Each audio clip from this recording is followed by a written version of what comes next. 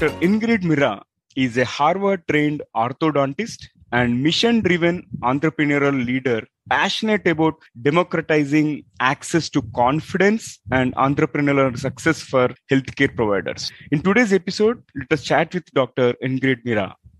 This is the Guiding Voice podcast series. The Guiding Voice for a Better Future. Folks, I'm your host, Navin Samala, just a fellow IT professional on a mission to shape the careers and lives of millions across the globe. In every episode, we interact with industry experts or thought leaders or academicians or coaches or young entrepreneurs like Dr. Ingrid across the globe to drive some insightful conversations that will help each one of you learn amazing stuff. Also, we share an interesting trivia or a fun fact towards the end. And you will acquire more knowledge by tuning into the Guiding Voice per every minute than any other podcast in this space. Thank you so much for joining me today. And today we are going to discuss entrepreneurial journey of Dr. Ingrid. And before that, let me welcome Dr. Ingrid. Hearty welcome to the Guiding Voice. Very, very nice to have you part of the Guiding Voice journey in shaping the careers and lives of millions across the globe. It's so nice to have you here. Thank you so much for having me. I'm so happy to be a part of this. Pleasure hosting you. And Dr. Ingrid, probably we can start with the first question. Can you share with our audience about your journey in becoming orthodontist? Because typically we are aware of how someone becomes an orthodontist in India. But since you are from the States, we would like to understand how that works and the kind of courses that you attended, etc., so that our audience will get a better perspective of becoming an orthodontist. Yeah, absolutely.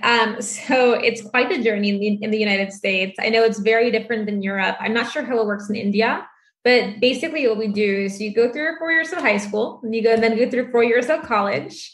In college, you specialize in pre-dental, which is the same as pre-medicine.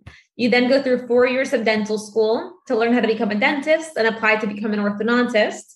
And from there, you go through 3 years of orthodontic residency. So in total, after high school, it's 11 years of higher education. Wow, 11 years of higher education after high school. That's huge. Yeah. All right. So can you now talk about your entrepreneurship journey? Like, how did you pivot into this entrepreneurship and probably share top 3 things that have helped in your professional journey so far? It all started back when I was in residency for becoming an orthodontist.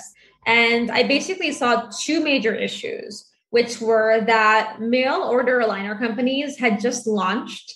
And basically, as I was learning orthodontics, I realized that mail order aligner companies don't work.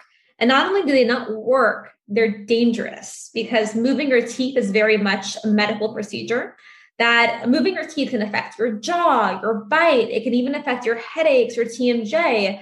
And I was faced with this conundrum where there's all these marketing dollars that were being poured into our ecosystem. So now it's crazy. Half the world wants a beautiful smile. Half the world wants to straighten their teeth.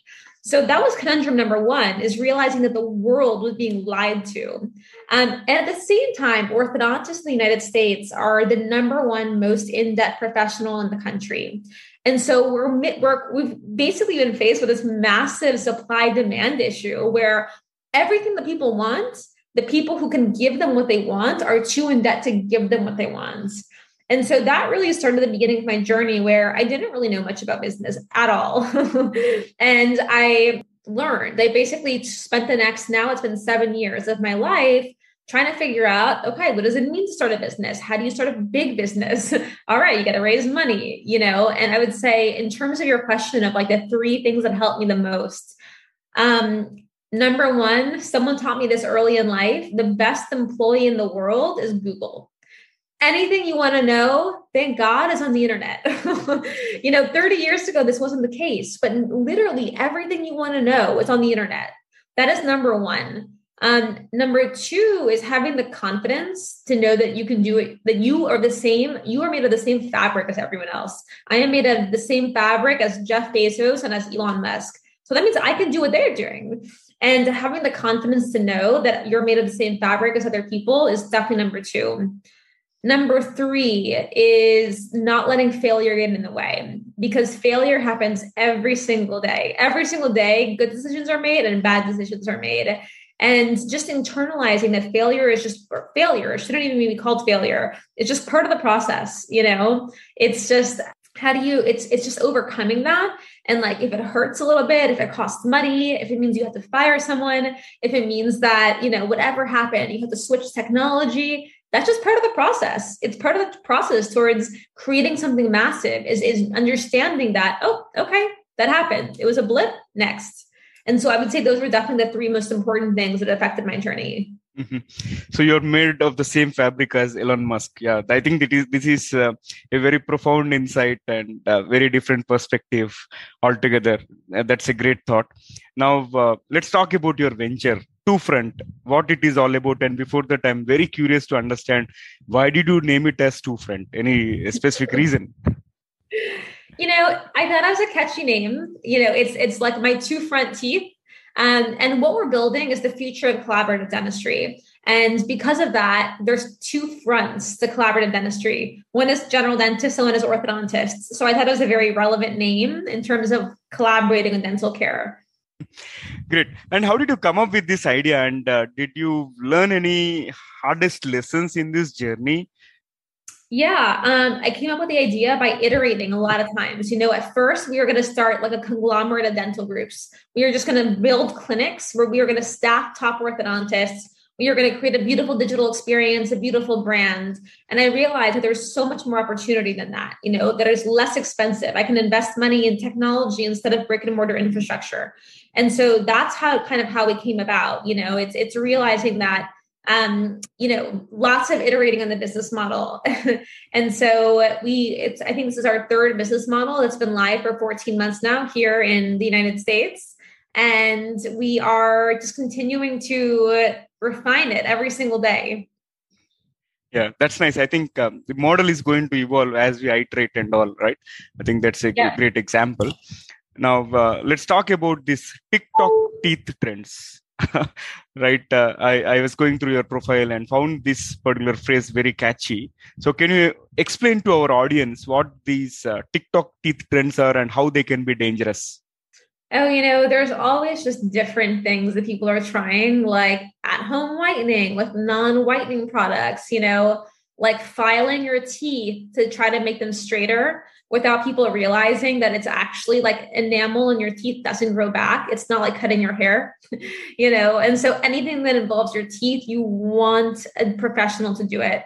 Like if you file your teeth too much with the nail file and you cause yourself sensitivity, you can't grow back that enamel, which means you got to go to your dentist and get a tooth cap.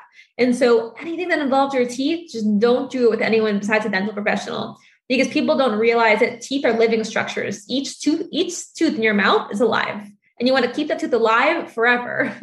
And so I just don't recommend it whatsoever. Yeah.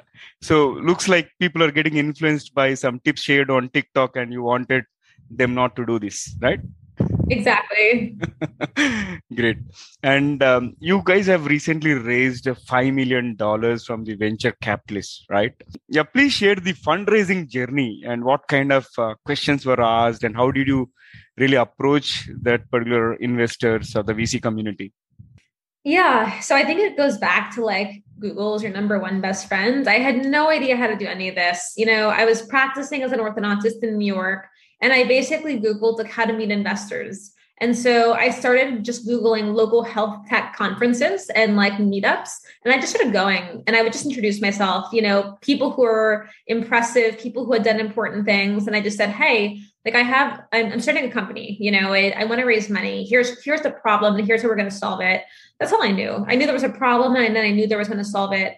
I Googled what do investors need to give you money? And it basically was two things. It was a fundraising deck, good vision. And then the third thing is a financial model. So I spent months iterating on a deck, just iterating and iterating and iterating. I had never put together a deck in my life. So I just put so much blood, sweat, and tears into this deck, which finally, I ran it by all of my friends. I was like, does this make sense? Does this make sense? And finally, after a couple of months, I started getting to a point where it made sense. And then for building out a financial model, I had never touched finance in my life. I hired a friend to help me build in a model of what I thought that this growth could look like so that I could show it to investors, which, it's all made up. I was like, I think it's going to cost me this much. I think that this is going to be the returns. I think this is how much, I think this is the team we're going to need. I had not a clue. But basically, investors are just looking to see that you can actually put these things together. And they know that you don't know everything. They just want to know that you're going to figure it out. And I think that's what they saw in me is that, I'm going to figure anything out. All right. Yeah, that's quite an interesting journey. And now, can you share your advice, for those who are trying to raise this venture capital money or funding? Believe in yourself. Don't let investors saying no to you get to you. Like, don't forget that Airbnb founder, Brian Chesky, faced 250 no's before they got one yes. And now they're a $26 billion company. So just believe in yourself endlessly, believe in your vision and do whatever it takes. Don't get down on yourself and keep going no matter what. If you have an idea, it's a reason. There's a reason for it. If someone else has figured it out, it means you can figure it out. So just don't stop. Wonderful. I think that's a great advice. And this has been fabulous conversation, Dr. Ingrid. Now let us switch to a quick rapid fire round wherein I'm going to ask you a few interesting questions and you can ask them very crisply. Okay, I would like to start my own personal question actually. What is the meaning of your name, Ingrid? Ingrid? Yeah. I don't have a clue. Okay. I have no idea. I wish I knew that. Did someone ask you before? Or No. all right, no worries. Yeah. So in which subject were you worst at school? Like math and calculus, chemistry. Oh God, I struggled so much. That's why you are on the life sciences side. Yeah, the stuff that I had to take my whole life, I sucked at. Wonderful. Can you share your favorite book?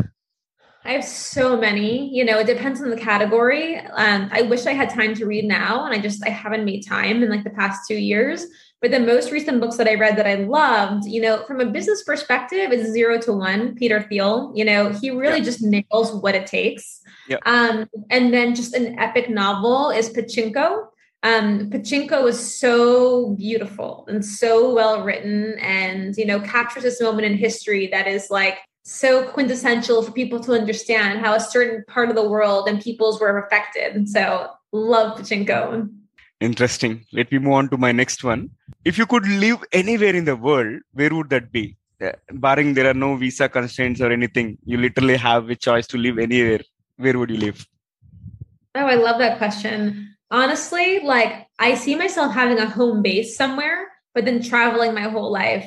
So that home base, I'm so lucky. It's probably either Los Angeles, where I live now, or Mexico City. I love Mexico City so much. Mexico City is stunning. But then I want to travel once a month around the world. That's my goal. My goal is to just have my home base, but every single month I'm jetting off to somewhere beautiful.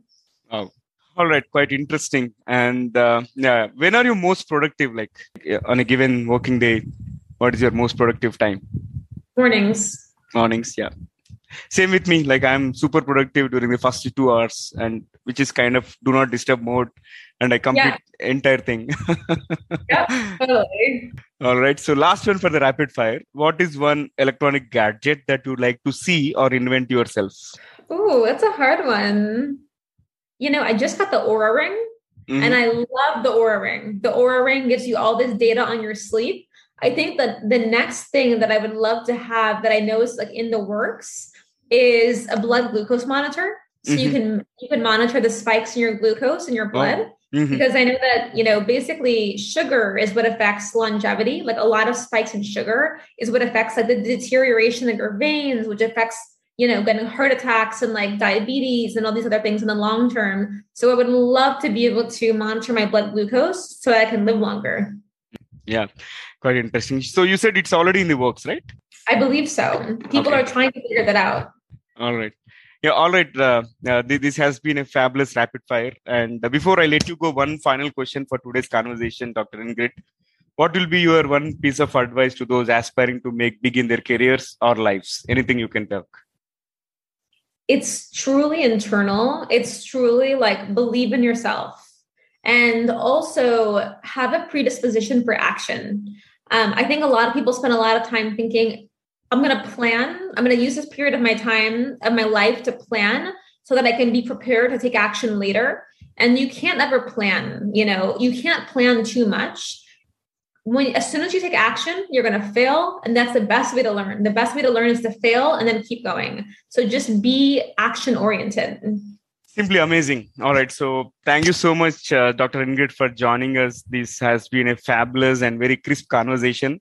And you have shared a lot of insights which will help our community in terms of getting into the entrepreneurship and also taking on bigger and bigger challenges. And also your advice to those aspiring for the venture capital funding is also invaluable. Thank you so much for being part of the Guiding Voice journey in shaping the lives and careers of millions across the globe. Thank you so much for having me. This has been such a pleasure. Yep, same here. All right, so that was a fabulous conversation. And folks, before we move into the trivia section, here is a small request to you. In case if you have loved this episode and the conversation just like I did and found it useful, please share with at least 3 of your friends or colleagues who can benefit from the Guiding Voice, so that your friends will learn new stuff like you and will gain a set of new subscribers. Also, in case if you haven't subscribed to us, please subscribe from the app where you have tuned in from, so that you will be notified about all the future episodes. Thank you so much in advance. Now, let's cruise into the trivia segment of today's episode.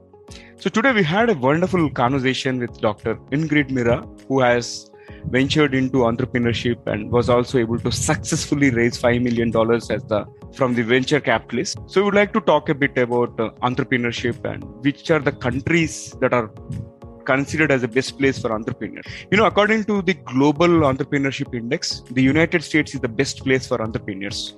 And the US ranks highest for entrepreneurs as well as those who are developing small business. And in second place are the Switzerland, followed by Canada, the United Kingdom, and Australia. Whereas at the bottom of the GEDI list are Bangladesh, Burundi, Mauritania, and Chad. And the factors that get into this ranking are like the GEDI considers the entrepreneurial abilities, attitudes, and aspiration of each country's local populace. And this is then measured against the country's infrastructure. When I say infrastructure, in terms of broadband, internet facilities, transportation, etc. Likewise, in case if you know of any country which is also encouraging entrepreneurs, I would like to really read your comments in terms of how those countries are doing differently and encouraging the community of entrepreneurs, and look forward to seeing your comments either on social media platforms, or you can email us at theguidingvoiceforyou@gmail.com. Also, if you have any suggestions for some great speakers and inspiring entrepreneurs, pass the details on to us. Thank you so much in advance. That's all for today. And guys, thank you so much for joining me. This is your host, Naveen Samala, a fellow IT professional and a passionate learner on a mission to make the difference in the lives and careers of millions across the globe. Until next time, bye-bye. See you all in the next episode with another wonderful guest.